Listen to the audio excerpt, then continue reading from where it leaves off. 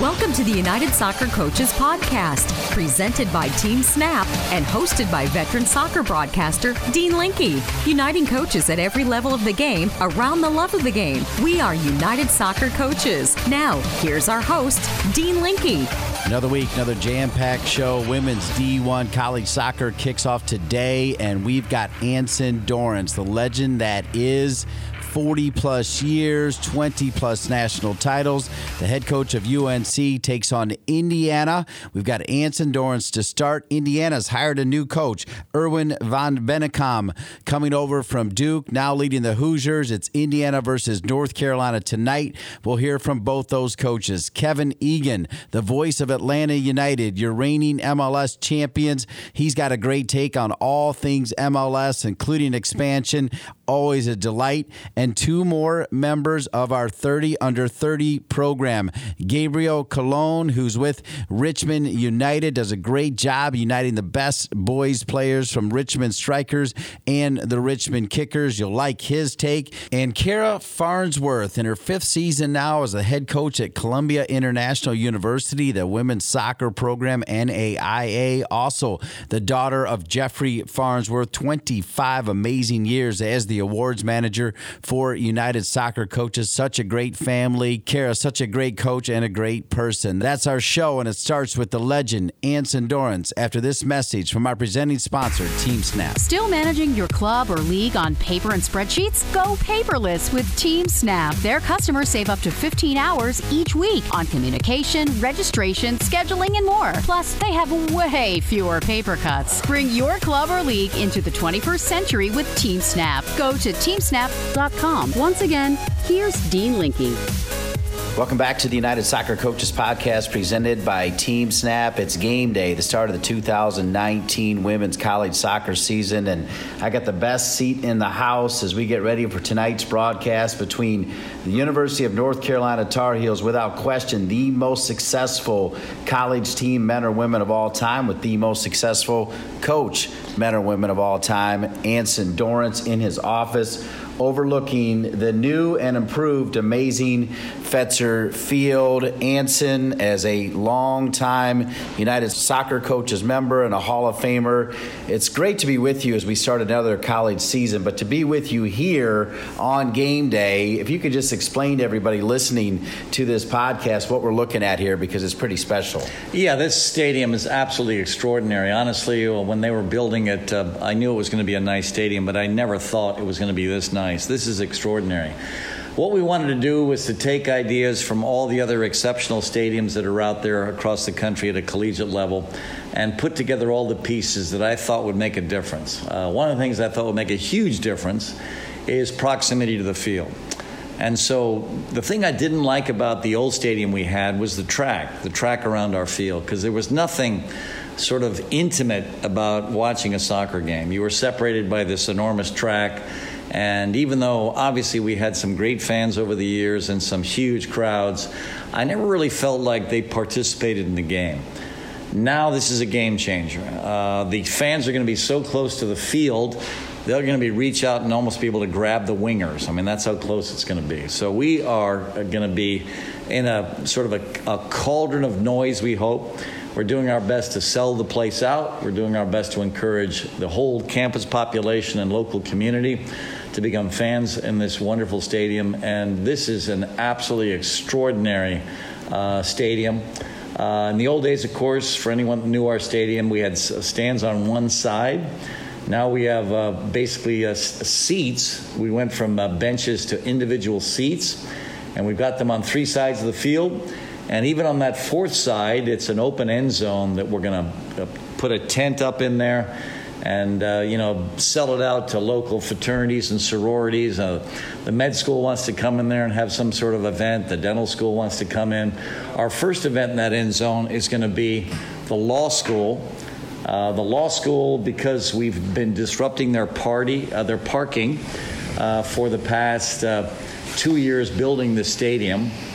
My athletic director had a great idea to bring the law school in and have an ice cream party for their students and faculty in appreciation for them basically allowing us to disrupt their daily lives. And we want to be good neighbors. So in the end zone for the Wake Forest game, which is when that end zone will be completed, we're going to bring the law school in there. So basically we'll have fans on all four sides of the field. We want to make it an incredible atmosphere, but honestly, I just can't believe how extraordinarily attractive this stadium is. More than 40 years coaching the women. You also coached the men for some time, nearly 25 national championships, so over 50% success for the ultimate prize as well. You just signed a renewal for 5 more years, which answers the question, hey, are you going to keep on doing it? You're going to keep on doing it, Coach. I love it. I love everything about where we are, where we're going as a program. I love these kids. I had a blast last year with them. I'm already enjoying preseason with this new team. I'm enjoying every aspect of my life here at the university. I was the convocation speaker last night in Carmichael Auditorium, and, of course, talked about the Tar Heel greats, Michael Jordan, who, of course, finished his career in that building. Mia Hamm, who was in a Gatorade ad with Michael Jordan, years ago, basically during the promotion for the 1999 World Cup. And there's so many things I love about working here. I have no intention to retire, and I'm very excited about what we're doing, but also where we're going. Exciting time for women's soccer right here, right now. As we get ready for this game against Indiana, we're just a few days removed from having Atletico Madrid here, Man City here, Lyon, the superpower, the North Carolina Courage. You even played Lyon, which started 11 World Cup players. The first 2 players off the bench played in the World Cup. And then you played the reserves, which had players that played in the World Cup. It just doesn't seem like a better time for women's soccer. Dean, you're absolutely right. It's kind of interesting as well for me, and my wife teases me about this all the time. I basically spent that entire World Cup on my couch watching every single game. And I got more exposure in this World Cup sitting on my couch than I did in 1991 when we won it. Mm-hmm. And obviously with social media, with podcasts like yours, interviewing me about my experiences with one of the original teams, even Telemundo came into my office with their entire film crew, and they did a 1-hour piece on the Women's World Cup. And it was just incredible, the amount of exposure that we got, and also the exposure we got during the event. We had Heather O'Reilly there in one of the seats, analyzing each game. We had Kat Reddick in the booth for some of the World Cup games. We had 5 kids on the U.S. roster, including 2 starters, and Crystal Dunn and Tobin Heath. We had Lucy Bronze starting for England. And then, of course, we had Serena Wigman, who was the Dutch national coach that took her Dutch team to the Europa Championship, the Euros. And now, of course, she was taking her team to the World Cup final to play against the United States. And so I had one call after another from, reporters from Holland asking about Serena, to reporters from England talking about Lucy Bronze, to obviously U.S. reporters talking about the U.S. run. So for me, it was just an incredibly enjoyable World Cup that I was actively involved in just because of my connections with so many of the people that were also highlighted in this event. So for me, it was very, very enjoyable. You've been involved in so many tipping points for the game. Here we go. It's another tipping point moment for U.S. soccer on multiple levels. 1, equal pay. 2, hiring a new coach. They just hired a new general manager. Let's start with the notion of a new coach. You were the first coach, won the World Cup in 1991, the first ever Women's World Cup. This is a big, big pick here for Kate Markgraf. Talk about how important it is to pick the right coach and why. Well, first of all, she has, I guess, developed a pool of 4 coaches. And I looked at her pool, and immediately my respect for Kate went right through the roof, because she picked 4 wonderful coaches. All of them could do a great job for the United States. So it's not like there's just a tiny pool of coaches out there that can do a great job for the United States. Not at all. And I think a part of what's expanded our pool is certainly the NWSL. And I think the 3 coaches that Kate highlighted in the NWSL would do an exceptional job for the United States. I have huge admiration for Paul. Obviously, he's local here. When Steve Malik, the owner of the Carolina Courage, called me up and wanted to have lunch with me one day, he basically wanted to know what he should do with the staff of the Western New York Flash. And I said, hire them. Because I had really seen, what Paul could do. I've had players that played for him. And I said, just go out and just bring anyone he wants in, because you've got an exceptional coach. And then to see him up close and personal, he is a creator of an incredible environment for his teams here. And how do I know this? Well, we have opportunities to send our college kids into his environment. He was gracious enough to hire my volunteer assistant in Bill Palladino. He hired my current top assistant's brother, who's a part of the Development Academy over there in Cary, to also be a part of his staff. He has, obviously, Scott Vallow, the husband of one of my favorite players in the NWSL, in Zerboni, who's an absolutely fabulous person and player. And so there's an excellent coach that could easily step in and do a brilliant job for the United States. My kids that have played for Vlatko think the sun and moon rises and sets over his head. They really like the man. He's personable, he's thoughtful, he's an excellent coach. He could certainly also be a fantastic coach for the United States full team. I have nothing but admiration for Laura Harvey.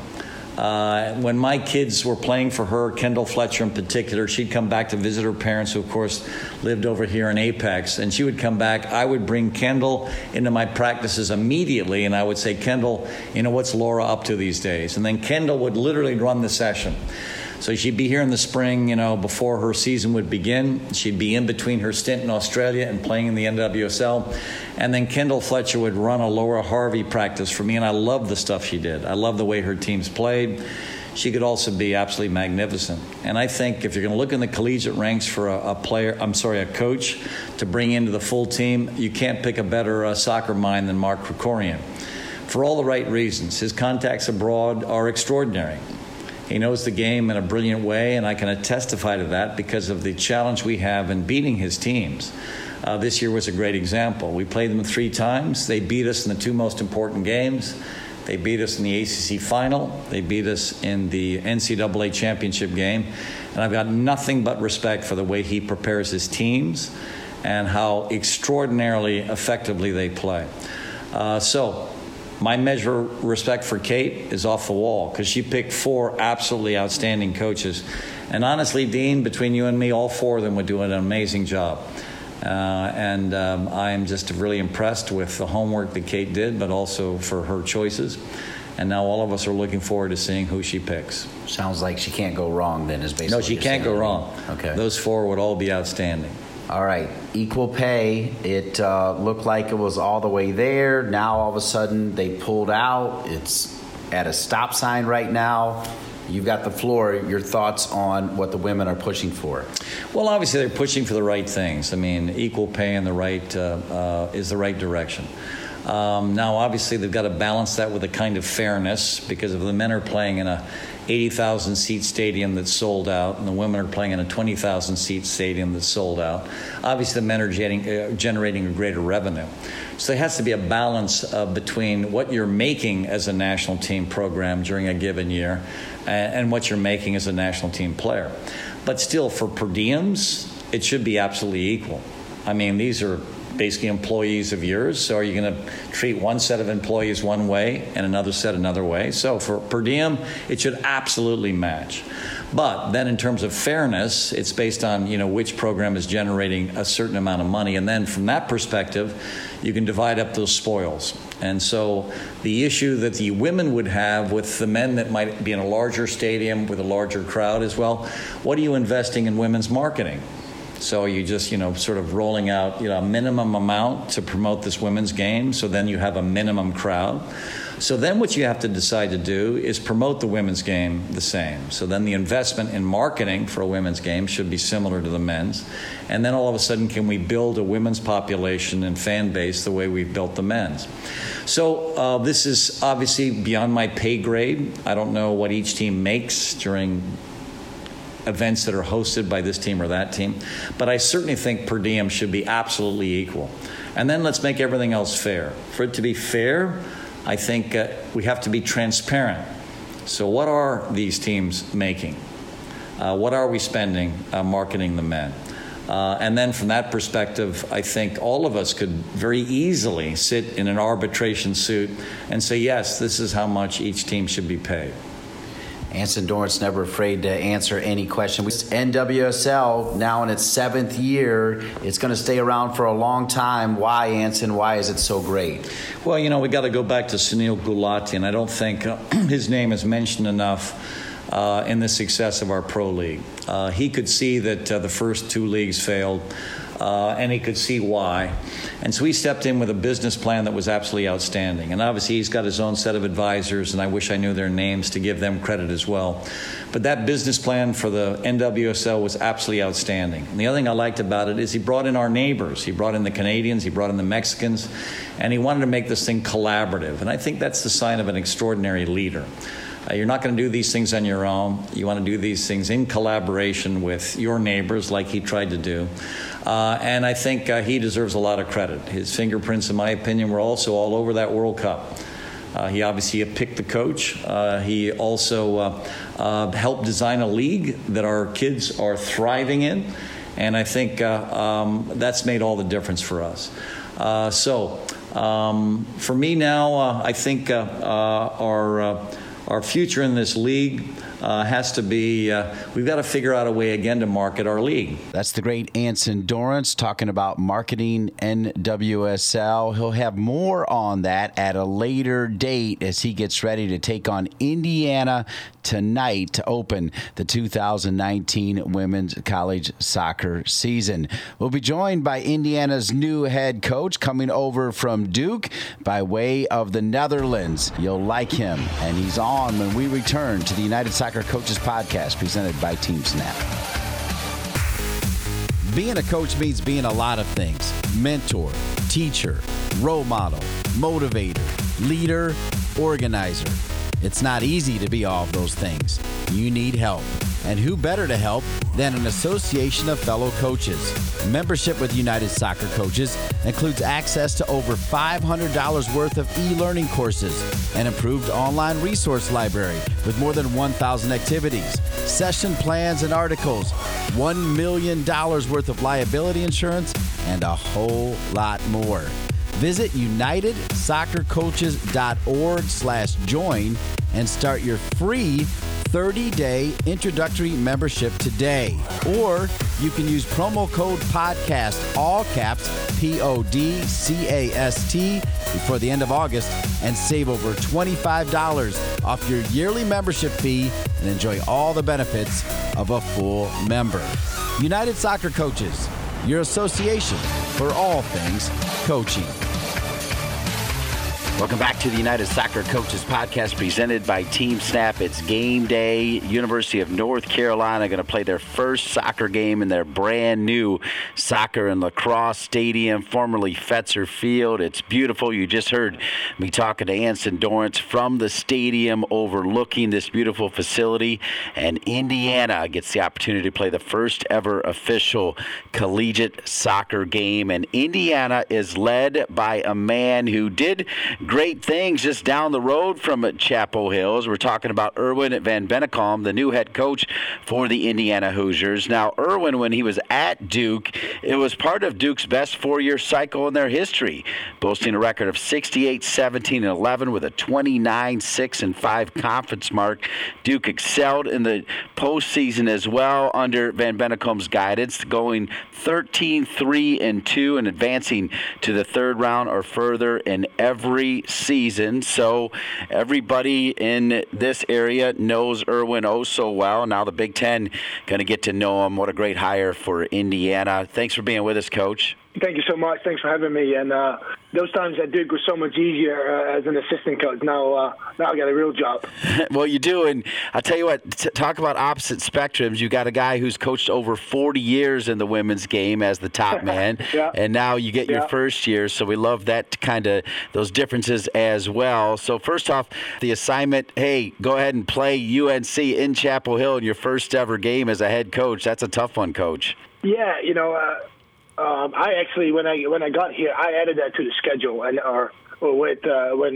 when Ensign called me and asked if we wanted to come up for the tournament, I'm like, there's nothing to lose for us in terms of we can lose the game and we can concede some goals and all that stuff, but in terms of the experience for our staff, for our players, and I think it's the right fit in our schedule. If we just were going after wins and a record, then maybe we should have changed that a little bit. But I think we're going to get so much out of it, the experience in general, but also playing maybe the best team in the country this year. That's so well said, and I understand all those reasons. That makes perfect sense. You do actually have absolutely nothing to lose, and if you can somehow shock the world, that'd be a great way to start as well. Either way, I think you win. Well said, Erwin. Well, talk about the process. We've been having a lot of first-year head coaches on the last few weeks as we start the college season, and here you go. You had success at Alabama, then you go to Duke, work under one of the all-time great men in Robbie Church, and I'm sure there were other opportunities. What was it about this job at Indiana in Bloomington, such a wonderful city, that made you say, hey, I'm going for this? I think picking the right job, right time is really, really important. Throughout the years, and with some guidance of Robbie as well, of just picking the right program. That it's like I wanted to get an opportunity where not everything had been achieved already, but that with a lot of potential. So the part of, I think there's a lot of potential in this league. And a lot of parity in this league, in the Big Ten, as well as a university that, with all respect to what's been done before, I don't think has achieved their full potential, or not even close. With the resources and the university itself, I think we, and this won't go overnight, but I think we can keep developing this program into what we think it should be. And people always ask me the question, with the men's program having won 8 national championships, how are you going to do something similar? For me, the answer is always the same. It's like knowing that they have done that. That's great to know. But women's soccer is a whole different landscape. But the university is the same. They have the same resources as us. They have the same university behind it in terms of academics. So I think those components coming together, I think this was a great step for me. Brilliant. And obviously, as such an important assistant coach to Robbie Church, the value of assistant coaches. Talk about how you went about hiring your staff. Yeah. So I think I'm pretty aware of my limitations. And I knew some really good people that are not friends of mine, but maybe becoming friends more now. But that I knew very well, and Bree Young was one of them. So that was my first hire, and I think she has a great understanding of the game, a great passion for the game. Which the passion piece for me was the most important part. That it's more than just a job. There's a true love for the game, which might be missing here and there with a lot of coaches and players.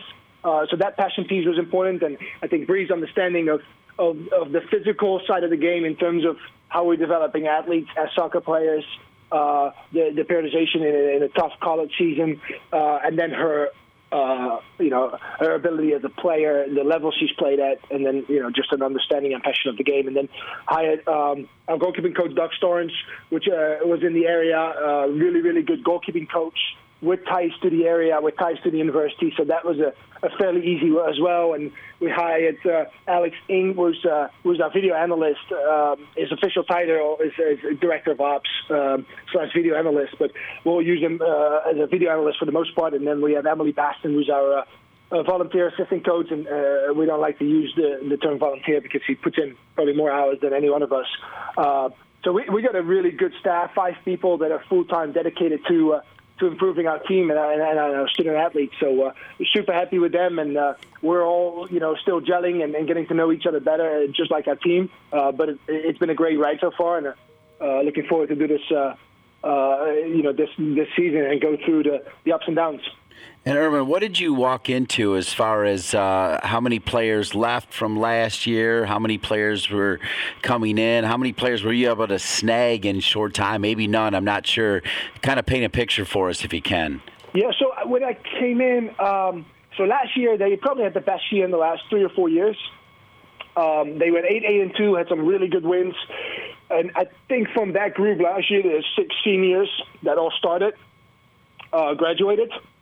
Majority of the goals graduated. They scored, I think, 30-plus goals last year, and 20 of them graduated. So, 20 goals of those players graduated. So we're definitely younger, but I feel like every coach in the country always says they're young. So I don't want to, it's just how the process goes. But yeah, that's how we came in. A bunch of upperclassmen graduated. There was a recruiting class of about, I think it was 11, 12 players. Now, we had some honest conversations with some of them, and they went in different directions, which, down the line, I think it was really hard to have those conversations. But I think long-term, those are beneficial conversations for those student athletes and also for us. And then we were able to get 2 or 3 players late through some connections that I had, and we got a transfer from Wake Forest. She's a sophomore. So I think we made some strides, and we improved the roster a little bit, but we got a long way to go. Coming from the Netherlands, what was the appeal about the U.S., and particularly what was the appeal about coaching women? Because not only have you been coaching women as an assistant coach at several great schools, but you also had success with Sky Blue FC. One of the last times Sky Blue FC had success was when you were with them as well. What was answer that question about coming to the U.S. and coaching women, Coach? Yeah, so it wasn't like, let me get on this plane and let me go coach women. That wasn't my intention whatsoever. I came to the U.S. to do some summer camps and just coach a little bit and have a good time. And those 3 months turned into 15 years now. So, and that's kind of when I started coaching. I coached boys back in Holland and some really good teams and good players, and some of them are pros now, and they were awesome. But then I got to the U.S. and started coaching boys, and I'm like, these guys don't really, can't really play, with all respect. They're not that good. Right. And they were running after soccer training. They were running to basketball, and football training, and baseball. And they had so much other stuff going on. And then I started coaching girls in New Jersey. And I'm like, these girls are dedicated. They're unbelievably technically. The game is a little bit slower, so the technical piece comes out a little bit more. But super competitive. Care about the team probably more than most boys and men do. I feel like if I look back at myself as a player, I cared about my own performance sometimes more than the team. And I feel with all the women that I've coached and the girls I've coached in the past, they care so much about the team, sometimes a little bit too much. So that just developed, and I think I started coaching on the girls' side and got a little bit of a reputation. Got with Sky Blue, and then obviously in the college game, and that sometimes I think, okay, what would it be like to maybe coach on the men's college side or be an assistant in MLS or something like that. But, coaching women is great, and, we have a great group of young women here, and I'm very fortunate to coach them every day. And coming from the Netherlands, how proud were you of your country in the most recent Women's World Cup? Yeah, that was awesome. A country of 17 million people. Where in the last 10 years, it's the fastest growing sport, women's soccer, to go from, pretty much the size of New Jersey, the state of New Jersey, coming, to a World Cup and go to a World Cup final, that's unbelievable. And how that culture of women's soccer has built in the last 10 years. And I don't even know who to credit that to, but, just the culture in Holland, and then, people just stimulating women playing soccer more and more, and people coaching them, and it's unbelievable. It's so so good to see. We're here with Erwin Van Bennekom. He's in Chapel Hill tonight to take on UNC Chapel Hill and Anson Dorrance. The game can be heard and seen on ACC Network Extra. I'll have the call along with Kyle Straub. Just a couple more questions as we tie it all back in. I mean, you're facing a legend tonight, and you mentioned working there at Indiana. I mean, you think about two of the all-time greats. You think Anson Dorrance. Do you think the Godfather, Jerry Yeagley? Now, Jerry Yeagley's son, Todd, is just an outstanding coach as well and a solid citizen. Yeah. So you're surrounded by legends there in Bloomington, right? I had a conversation with Coach Yeagley yesterday about Anson, and we talked a little bit. I think they have a good relationship, a friendship. Now they obviously go way back, even I think in the terms of in the days of when Anson was coaching on the men's side. So they're first of all unbelievable people, and Todd and I have built a great relationship as well over the last couple of months. So happy to be here, happy to learn from them, and they're just great people, and it's fun to be around. At the end of the day, it's still just a little round ball, and anything can happen. I mean, what does it take to perhaps shock UNC Chapel Hill tonight, Coach? So I think nothing is impossible. I think it's going to be our toughest game of the year by far. We're obviously in 2 weeks into preseason, just like they are, but I think they have their culture in place and their way in place of how they want to play and what they want to do, and they got a great coaching staff with Anson and Damon and Chris. So I think it's going to be, if we have the best day of our lives as a team and coaching staff, and they have the worst day of their lives, I think it's possible. But, I talked about the experience.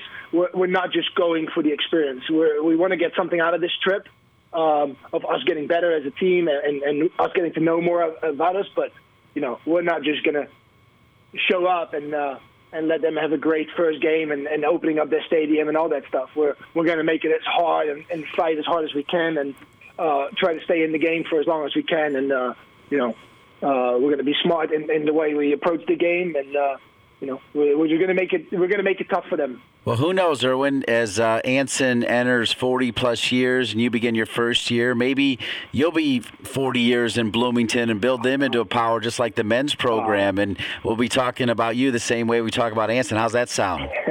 That sounds amazing. I was up for that one.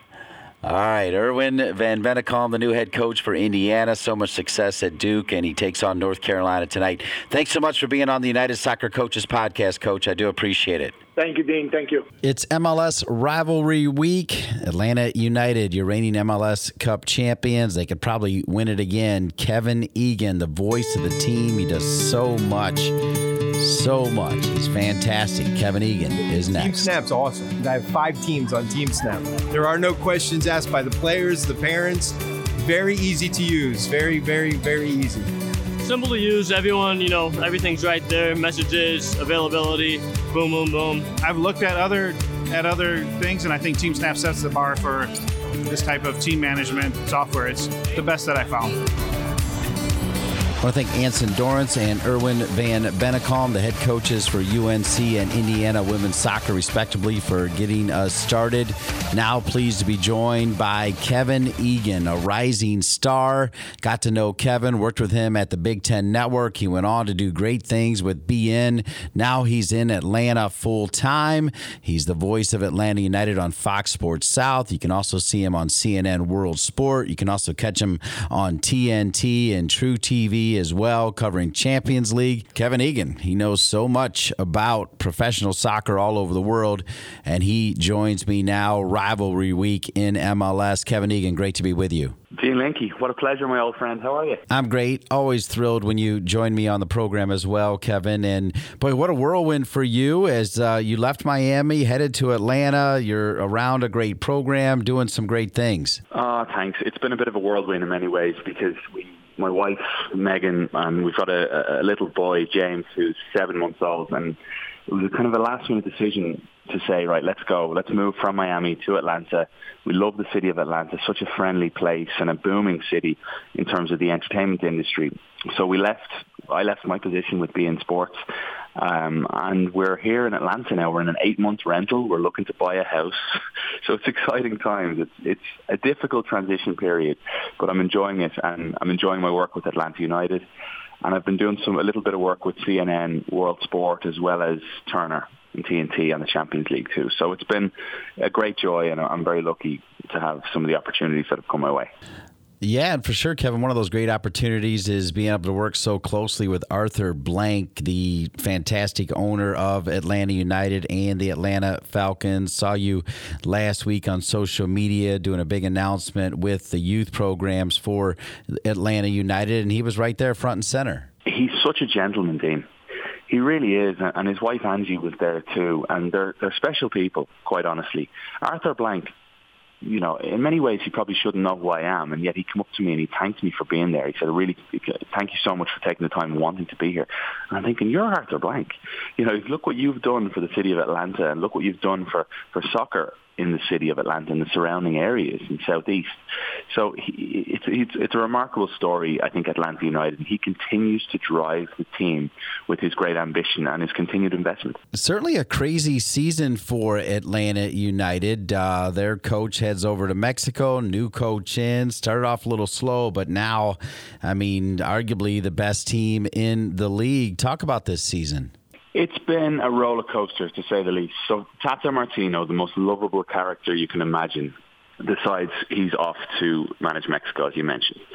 Atlanta United replaced Tata Martino with Frank de Boer, who has a lot of similarities to Tata Martino in the sense that he is a well-known figure. He can speak many different languages, so he can jump in and out of Spanish or English if he wants with the guys. But he comes from a different culture. And I think that was a big culture shock, especially when the preseason was so limited because you had to jump straight into the CONCACAF Champions League and a trip to take on Herediano. So you get past Herediano and just about. Then you face Monterrey in the next round. And it was a turbulent time because that coincided with the start of MLS. It also coincided with injuries to George Bello and Franco Escobar, your right and left back. And an awful lot of the plans that were in place for Frank de Boer centered around those fullbacks and the way he wanted more of a narrow midfield and Joseph Martinez further forward, but he wanted the fullbacks to do an awful lot of work. And there's no one else really in the Atlanta United squad that can do what Franco Escobar and George Bello can do in terms of their athleticism, their raw athleticism, the up and down ability for 90-plus minutes. So he was thrown a spanner in the works straight away. But there's also the kind of stoic personality that Frank de Boer has that was an obstacle for a lot of especially the South American players, Dean, because they were used to the Tata approach. They were used to the arm around the shoulder and a bit of a laugh every now and then and that charismatic personality. And now you bring in a little bit more of a militant approach in Frank de Boer, and it was a tough time for the team. But I think what you've seen, certainly in the last 15 to 20 days, 5 victories on the bounce for Atlanta United, including Campeones Cup win, a wonderful victory at Mercedes-Benz Stadium, 3-2 over Club America, a first Campeones Cup victory for Major League Soccer. And then Atlanta United booked their place in the US Open Cup final with a win in Orlando, which is a team they'll face this weekend in rivalry week. So I think that the tide has turned with this side, and the feeling and the sensation around training even has shifted completely. And I think in many ways, Frank de Boer has had to adapt to the style of play that the players want. Which is going back a little bit to what we saw last year. As we said, it's rivalry week in MLS, some big-time matchups, and Orlando is listed as your rival. I think most people think New York Red Bulls are, but based on proximity, they are. What's your take on this rivalry? It's been one-sided. I completely agree with you, by the way. When I think rivalry for Atlanta United, I think about the New York Red Bulls, because a rivalry, in my mind, has to have incredible storylines on the field. And it's been a one-way rivalry in favour of Atlanta United so far. Portland's picked up one draw. Other than that, Atlanta United's won every game. Joseph Martinez had a field day against Orlando every time he's played. Now, he didn't play in the Open Cup semi-final, but the Five Stripes still got it done. Martinez broke the MLS all-time single-season goal-scoring record in Orlando. So he's got happy memories there when he scored his 28th goal last season there. Atlanta United's clicking at the right time. My only fear is fatigue. But if you look at the game against Portland on Sunday evening, it was a very late game. a 10 o'clock Eastern kickoff. In fact, it was 10:30 by the time the game actually started. And Atlanta United players were exhausted from that midweek game against Club America.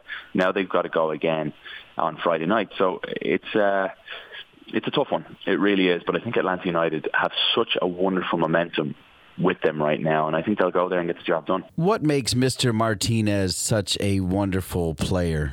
His drive to succeed is greater than any player I've ever had the pleasure of working with. And I speak to Dan Gargan, former LA Galaxy and Chicago Fire defender, is my analyst with the Atlanta United broadcast.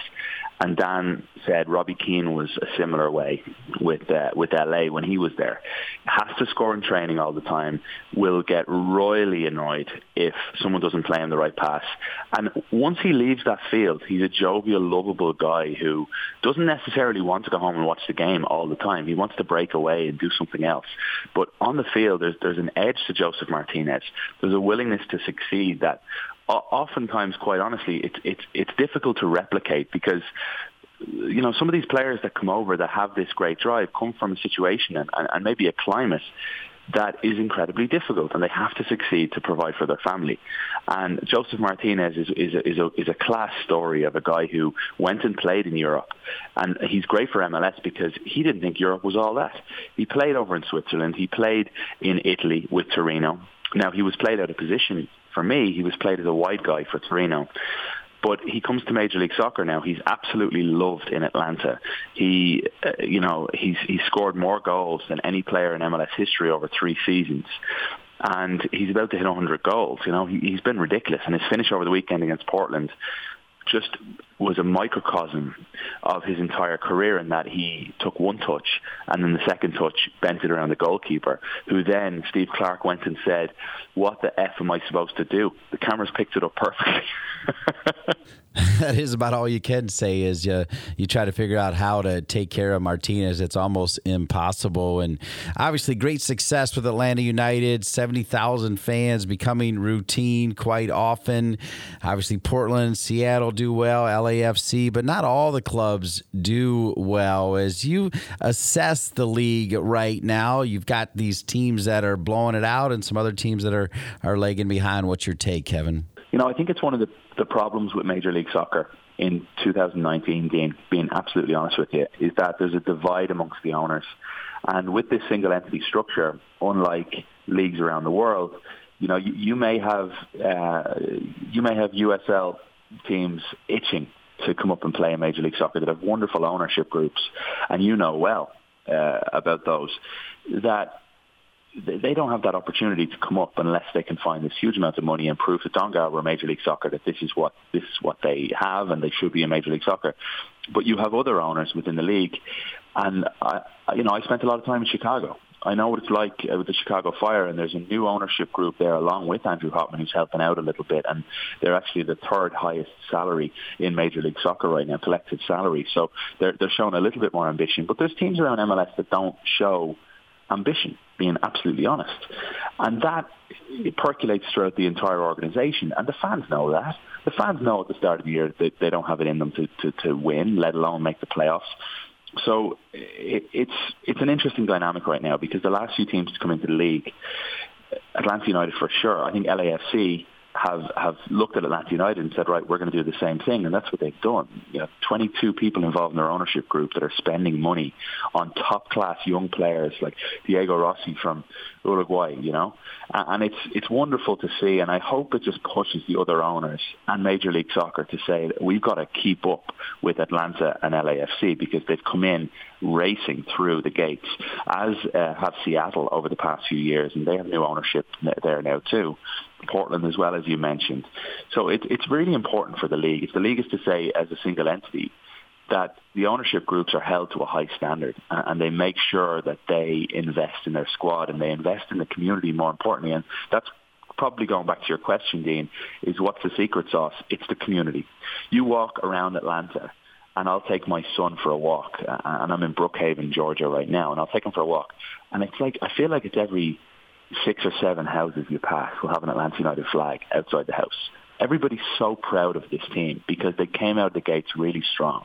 But even up in Minnesota, people have latched on, and they didn't start very well.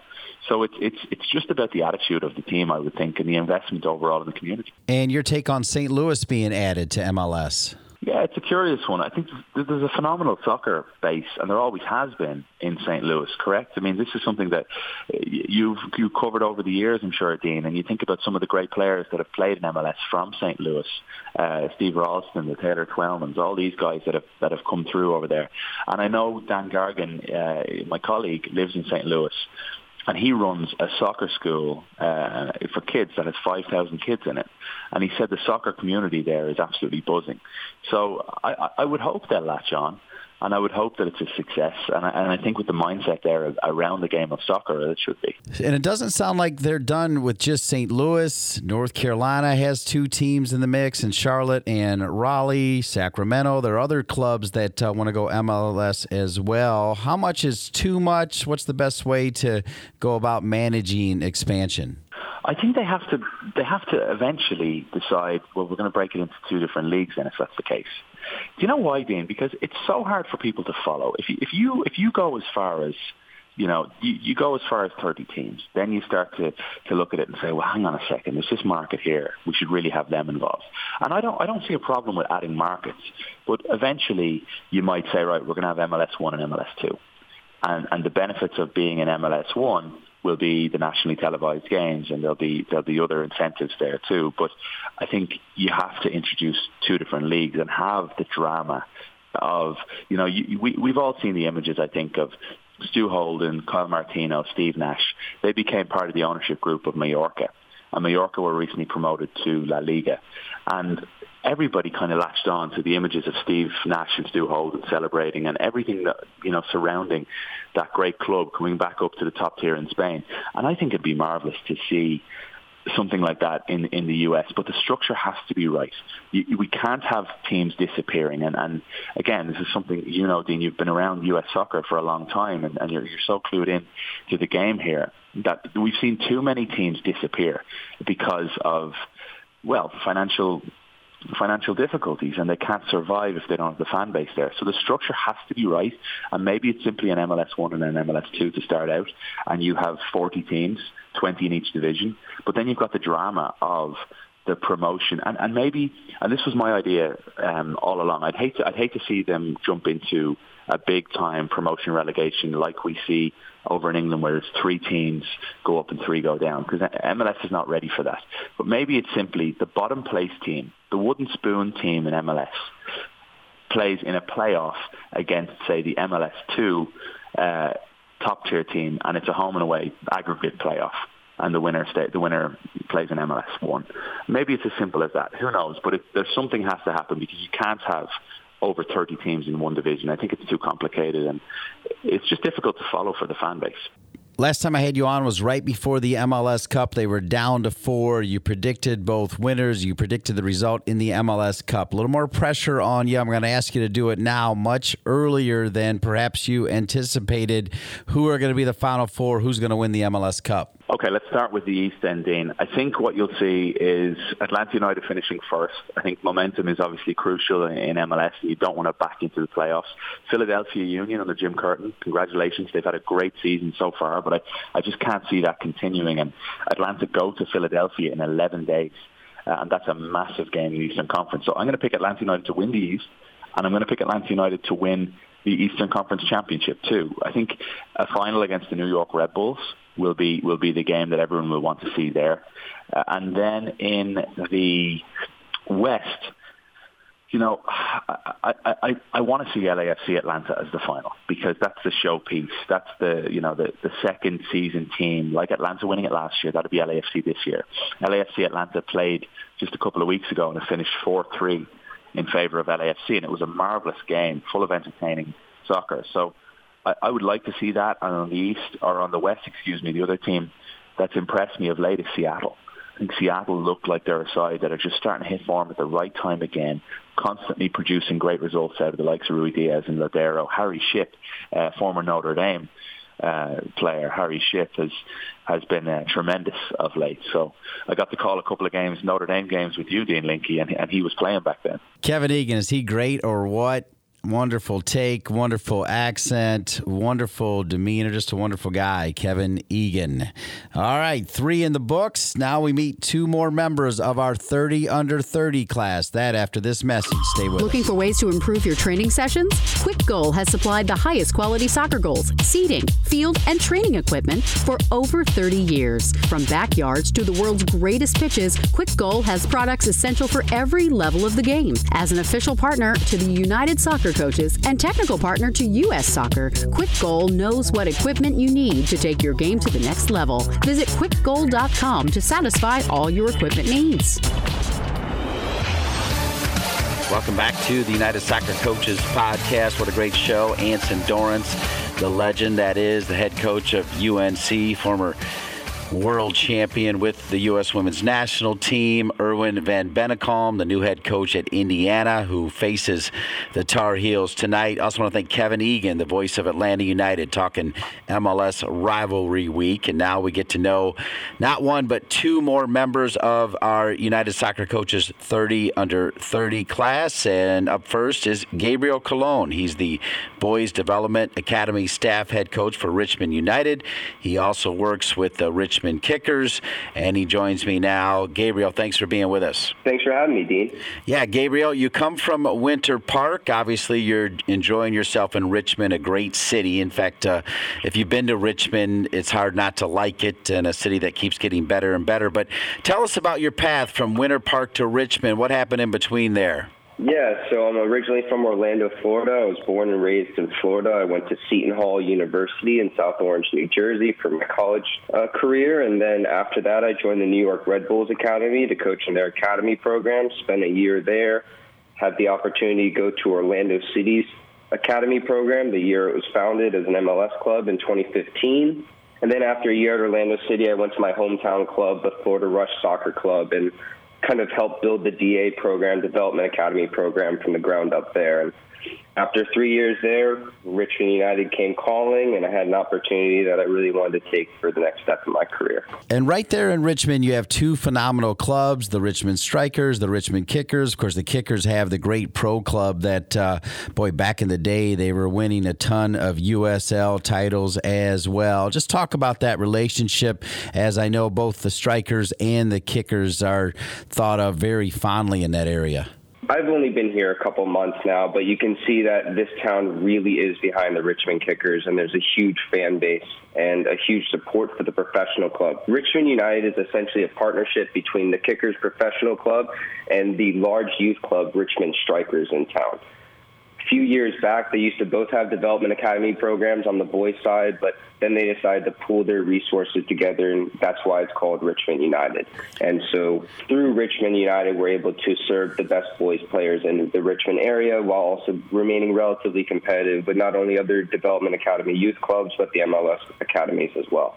So that's a great sort of message about can't we all just get along, right? When you're talking about that collaboration with the Kickers and the Strikers with the United, particularly at your level for boys DA. That's important, right? It's beautiful to see. Jay Howell is the executive director for the Strikers. Lee Calishaw, the longtime Kickers head coach, is now the executive director for the Kickers. And going through the interview process with them and then meeting with the academy director as well, Sasha Gores, you could see that not only they were great soccer minds, but also good people, and they really had the best of the Richmond community at heart. And that's what really convinced me to come and join United. Well, following your career, and you did a great job breaking it down, it seems like you've got sort of a white-hot focus on this DA system. What is it about the DA system that makes, Gabriel Colon say, hey, I'm pretty good at this? Well, I'm not sure if it's necessarily the DA. I think it's more a focus on the age groups. I think the opportunity to work with young, growing men, particularly in the age groups I work in at U13 and 14, it gives you a special opportunity to really have a big impact on them, not only as players, but as human beings. I'm sure we can all think back when we were 13 and 14 and think about how, psychosocial maturity and spiritual development wasn't necessarily something that we had all experienced at that moment. And to be able to have an impact on these young men as they're going through really becoming their own person for the first time in their lives, for me, it's a special opportunity.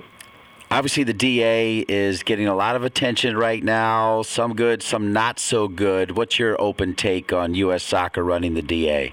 I think anytime you are a governing body and you venture into the business side of sports, which the Development Academy at its core is a business, it's important to take care of your membership, particularly those who have been with you from the beginning.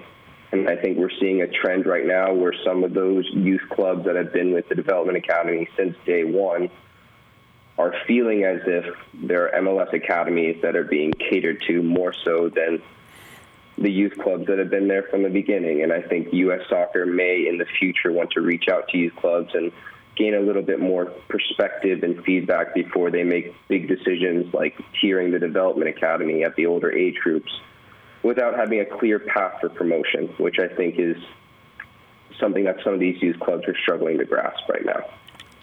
And what about those people that made an impact on you, that made you, in fact, say, hey, I want to be a coach? Are there some special mentors in your life? Yes, well, I was lucky enough to play for a guy named Bill Guerin, who wrote the National Youth License course curriculum. And the confidence and the belief that he instilled in me as a player was something that really left an indelible impact on kind of my thoughts in regards to going into as a coach. And then when I became a coach, particularly some people at the New York Red Bulls that I can think of off the top of my head were Ricky King, who is the director of coaching education there, and as well as a fellow player and somebody I've known for a while, Zach Harold. Then, at Florida Rush, I was able to work with who I think are some of the best coaches in Florida, Steve Sheehan and Peter Moore and Sean Murphy. I know those are a lot of names, but I feel like it's right that they get the recognition they deserve for helping me build my career. Yeah, we're all about dropping names. Speaking of names, who is your assigned mentor as part of the United Soccer Coaches 30 Under 30 program? It is Neil Hull from Texas. Okay. And he is part of the United Soccer Coaches staff. All right, excellent. Have you been able to have a few conversations with him? I have. Many coaches are very knowledgeable, but beyond his knowledge of the game, Neil's really been able to help me see how to build a career in this industry and kind of how to value yourself and to make sure you put yourself in the right positions to get to where you end up wanting to go. And I'd like to thank Neil for that in this public forum, because without that, I would struggle at times, I think. Well, being 30 under 30, you're still a youngster, but I'm going to go ahead and ask this anyway. What's been your best memory so far as a coach anywhere you've been? What is one special moment that sticks right up there at the top? This is very difficult. I can think of a few. I would say when I was accepted into the Coach Apprentice program as part of the U.S. Soccer Development Academy while I was at Florida Rush was a proud moment for myself and my family, being, I believe at the time, the youngest DA coach in the country, and being able to coach in that league was something I had always strived for when I first started coaching. Beyond that, getting the job at the New York Red Bulls was a special moment for me, and being able to go to Orlando City and help build an MLS academy from the ground up in my hometown was special as well. This is a question you may have heard me ask some of the other members of 30 Under 30, but with the crystal ball in front of you, what might it tell us about you and what you're doing in 10, 15 years from now? Well, I like to take things step by step, and I need to now that I've gotten my B license and my Premier Diploma. I think the U.S. Soccer A license is most important, but I've always had the ambition to go to Europe and to get my coaching badges there, and hopefully give myself an opportunity to be able to coach there. I think that's a barrier that not many American coaches have been able to break, and I think it would be great not only for me as a coach, but spiritually to go and live in a new culture and experience soccer in a different country and maybe in a different perspective. Because you were such a young coach with the DA, and because you were doing that at a time where we had to sit back and kind of catch our breath a little bit because the men did not qualify for that most recent World Cup, in your view, can the U.S. ever win a World Cup, and what might it take for them to do that? That's a big question, Dean. I think they can. I think clearly with a young player like Christian Pulisic that's coming through, I think most of us who've studied the game and have watched him play understand that we have an extremely special young player on our hands that can make the difference in big games. So then the question I think becomes is how can we build the rest of the talent pool around him in order to make sure that when we get into these big moments that we can support him the best way we can.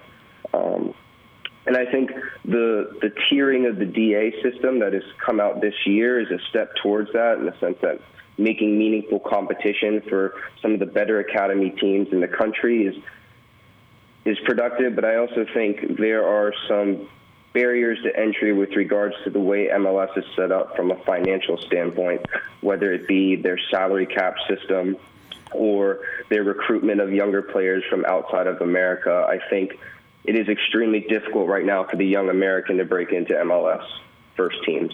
And until we're able to change that, you're going to see, at least I believe, some of these top young players like Weston McKennie, Tyler Adams, Christian Pulisic, try to get to Europe as quick as they can. Phenomenal answer. I promised you fluffy little questions, and I went opposite of that, but you're ready for it anyway, Gabriel. I appreciate that. Here's a fluffy one, though. As you think about continuing to, build yourself as a coach, what has United Soccer Coaches meant to you, particularly maybe hanging out at a convention and networking and getting to know and share ideas with other coaches?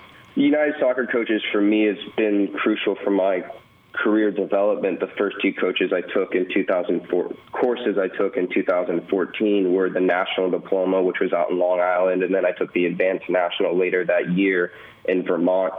And this summer, recently, I took the Premier Diploma, and I was with Dave Sayward and Paul Marco, and the ability to pick the brains and be around and experience how some of the top coaches in the country work is something that beyond X's and O's, beyond the technical and tactical side of the game, seeing their dedication and their commitment and the way they approach their work has something that's really impacted me, and that's all due to United Soccer Coaches.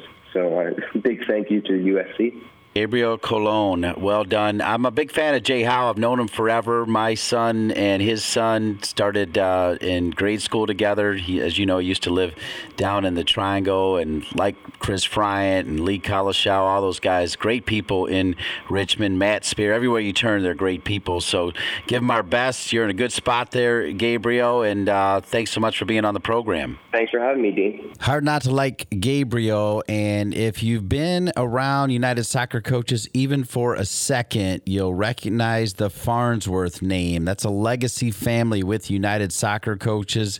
They are amazing, including Kara Farnsworth, who is also a member of the 30 Under 30. And like so many members of our 30 Under 30 program, she's a head coach at a college. We'll learn about Kara Farnsworth when we return. This is the United Soccer Coaches Podcast, presented by Team Snap. Managing your club or league shouldn't feel like a second job. With Team Snap, it doesn't have to. They help customers save their time and sanity on tasks such as communication, registration, scheduling, and more. Bring your club or league into the 21st century with Team Snap. Go to teamsnap.com. Welcome back to the United Soccer Coaches Podcast as we get to know yet another outstanding member of United Soccer Coaches 30 Under 30 program. Super excited to talk to Kara Farnsworth, who, hard to believe, folks, as we've been getting to know a lot of our members and they're getting their breakthrough year this year as a head coach. Well, Kara Farnsworth, at 24, was named the head coach of Columbia International University. It's NAIA. It's also NCCAA. She is the women's soccer coach there, now in her 5th year. She's actually on the practice field right now as we speak. And as I said going to break, she's the daughter of Jeffrey Farnsworth, who was the awards manager for 25 years for the United Soccer Coaches, been a member well over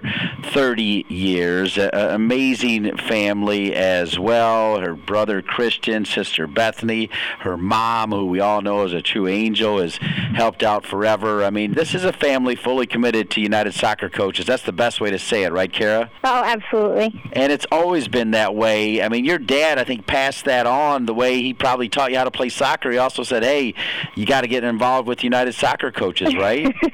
Of course. He started coaching me when I was 12 years old. He started working with my club team. But then I think even before that, he was hiring Chris, Bethany, and I just to help with the awards and get them ready for just the convention heading up as well. Well, and you know as well as anybody, the United Soccer Coaches, they love your dad. He's won the Robbie Robinson Award. He's probably won several other awards that we don't even know about because, I mean, he is held in such high regard. You feel that, right? When you're there, you know that people love your dad. Oh, absolutely. I think that the United Soccer Coaches is such a close-knit family that these are people that I've known almost my entire life. And just, yeah, it's every convention going and seeing just the community is huge, and so it is. It's a very tight-knit family, people that I've known my whole life. Well, you also have known that, a few years ago they launched this 30 Under 30 program. You've been there backstage seeing those 15 men and 15 women recognized every year as part of the National Awards ceremony on that Friday night. So I got to believe for you, particularly being hired at 24 years old to be a head coach at a college, it was a no-brainer for you to apply for the program, right? Yeah, I know that there's a great benefit of being in the 30 Under 30. I mean, having a mentor to be able to work with you and help just in the different things that are kind of going on in your team, and just have somebody to talk to you about that, as well as the educational opportunities and just the community that comes within the 30 Under 30, getting to know more people in the game. That, I think it's a huge part of it. And who's your mentor with the 30 Under 30 program, Kara? Kathy Braun. She's the head women's soccer coach at Colgate. Yeah, I know her well. She used to always be a part of the then-named NSCAA Fox Soccer Games of the Week, and she's all about helping young coaches, right? She's been such a huge blessing, and just being able to talk through different just issues that I've had in my team, and we sat down and spent a couple hours together at the convention as well, and she's been great to work with. Carrie, you're well aware that at 24, a lot of young men and women are still figuring out what kind of gas they have to put in their car. You knew that you were ready to be a head college coach. That's pretty young. What was it about yourself inside that said, you know what, I can handle this? I think for me, I had a great opportunity to work fresh out of college at a Division II program where it was incredibly competitive within the conference that we were playing in. And my head coach very early on had a family emergency that she had to leave our training for a couple days, and I was able to work with this team, and I was able to grow a lot of confidence very quickly. And I just fell in love with being able to work with these young women. I knew I was ready to move on. It was in a good situation, but I had a close friend that knew about the job at Columbia International and looking for somebody to start the women's soccer program. So I actually had a full year to recruit before my team kicked off for the first time. So I was hired in 2014. But then again, had a full year to recruit, and we kicked off for the first time in 2015. So that was a huge part of it as well, having that little bit of time to kind of ease in, rather than just going in guns blazing, ready for a first game. And I was also able to then create the culture that I wanted. And so I wasn't necessarily fighting something else that was already existing. We got to create exactly what we wanted on the field. So I know it's a major faux pas to talk about age when you're going through the interview process. That's a big no-no. But obviously, Columbia International had to be aware that you were just a young pup. How did they deal with that part of it, and how did you answer questions about that part of it? So up until when I spoke with Columbia International, and the AD at the time, Kim Abbott, I had interviewed at a couple different positions up until that point, a couple assistant coaching positions, as well as a couple head coaching. And the head coaches, it all came back on the same thing, is we want somebody with a little more experience, which experience I think a lot of times equals age, and which is understandable. At 24, I don't blame somebody for not wanting to hire a 24-year-old as a head coach. But with that, I had, so at this point, I had interviewed with Kim Abbott over the phone, and I finally asked her if she thought I was too young, just because that was, again, the story I kept hearing was, you're too young, we need more experience, we would love to hire you someday, but we want you to have a little bit more experience before you come to us. And so I asked Kim, I said, do you think I'm too young or do I not have enough experience for you? Before I got my hopes up or I really started to go through the process with her, she turned it back on me and said, do you think you're too young? And my response to her was, no, I'm ready to be a head coach. I'm ready to lead your program. And I didn't know really what that meant at the time. I don't know if I was trying to make myself believe that or her, but I went with confidence and hoping for the best, and she loved the answer. So it was her taking a chance on me and an opportunity and giving me the opportunity to see what I could do, which I think was huge. What's the best way to describe how these first 5 years have gone? It has been an absolute whirlwind. Having no athletics really at the university. It was having to challenge and build a lot of culture with a lot of odds against us all the time.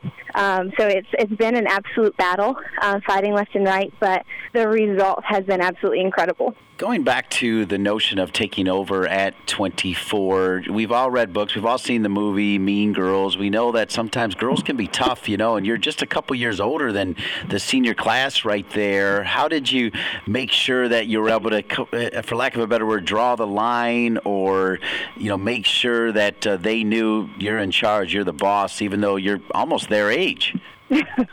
I think it took a little bit of making sure that I separated very early on, but also the girls that I recruited, making sure that they understood that I was 24, 25 years old, and to bring young women in that were looking for that type of mentorship and coach.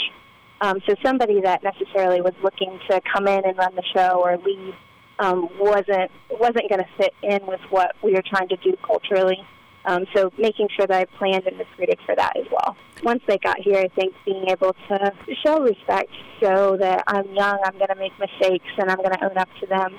And they are too. I think with young women, it was an advantage for me to be so young with starting this program, just because I did just go a couple years in front of them. Still trying to figure it out as I go, and they're entering into a time that they are figuring it out as well. And so to let them know they're not alone in it, that I'm not alone in it, that we're in this together and building together, I think was a huge part of building that respect. Well, Columbia is a great city. I mean, right down the road, you've got Shelley and Jamie Smith doing an incredible job with the South Carolina women's program. Mark Burson, a legend with the men's program. Obviously, it's a great place to live and play soccer. But knowing that, as we've already covered, you've been to so many United Soccer Coaches Convention. You talked about your mentor, Kathy Braun. What is your goals for 10, 15 years from now when, really you'll still be a young pup even at that point? I really have a strong passion for coaching education. My background is in elementary and special education, and I have my master's in education as well. So I just love to teach. I love to teach the game to my girls. I have several of my players that have now gone through the program that are coaching. And so I just love that. I love being able to give them different ideas and teach them about the game, and I would love to see that with coaches someday as well. Again, I know that I'm young, but being able to pour into people is something that I'm passionate about, and just being able to extend that beyond just players, but into coaches as well, I think that would be something that I would absolutely love to do.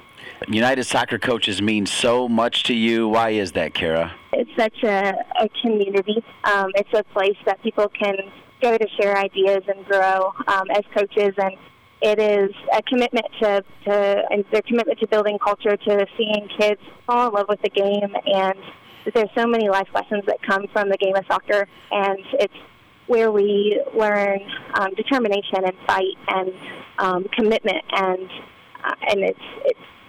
life is about so much about overcoming obstacles that come in front of you, and I think soccer is so much a part of that, and we get to learn how to do that as athletes. I think with the United Soccer Coaches, it's a place that people can come, coaches can come together to help one another do that better with their athletes.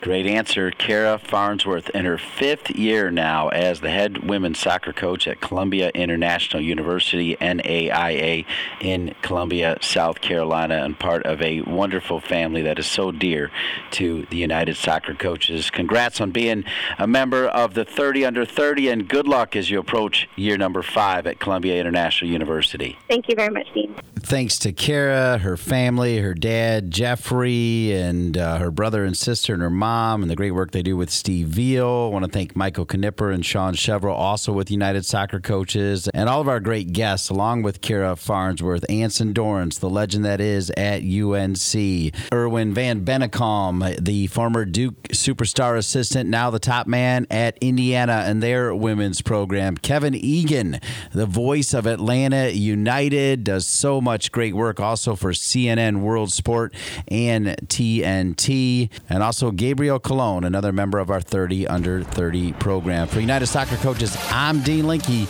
See you next week. Thanks for listening.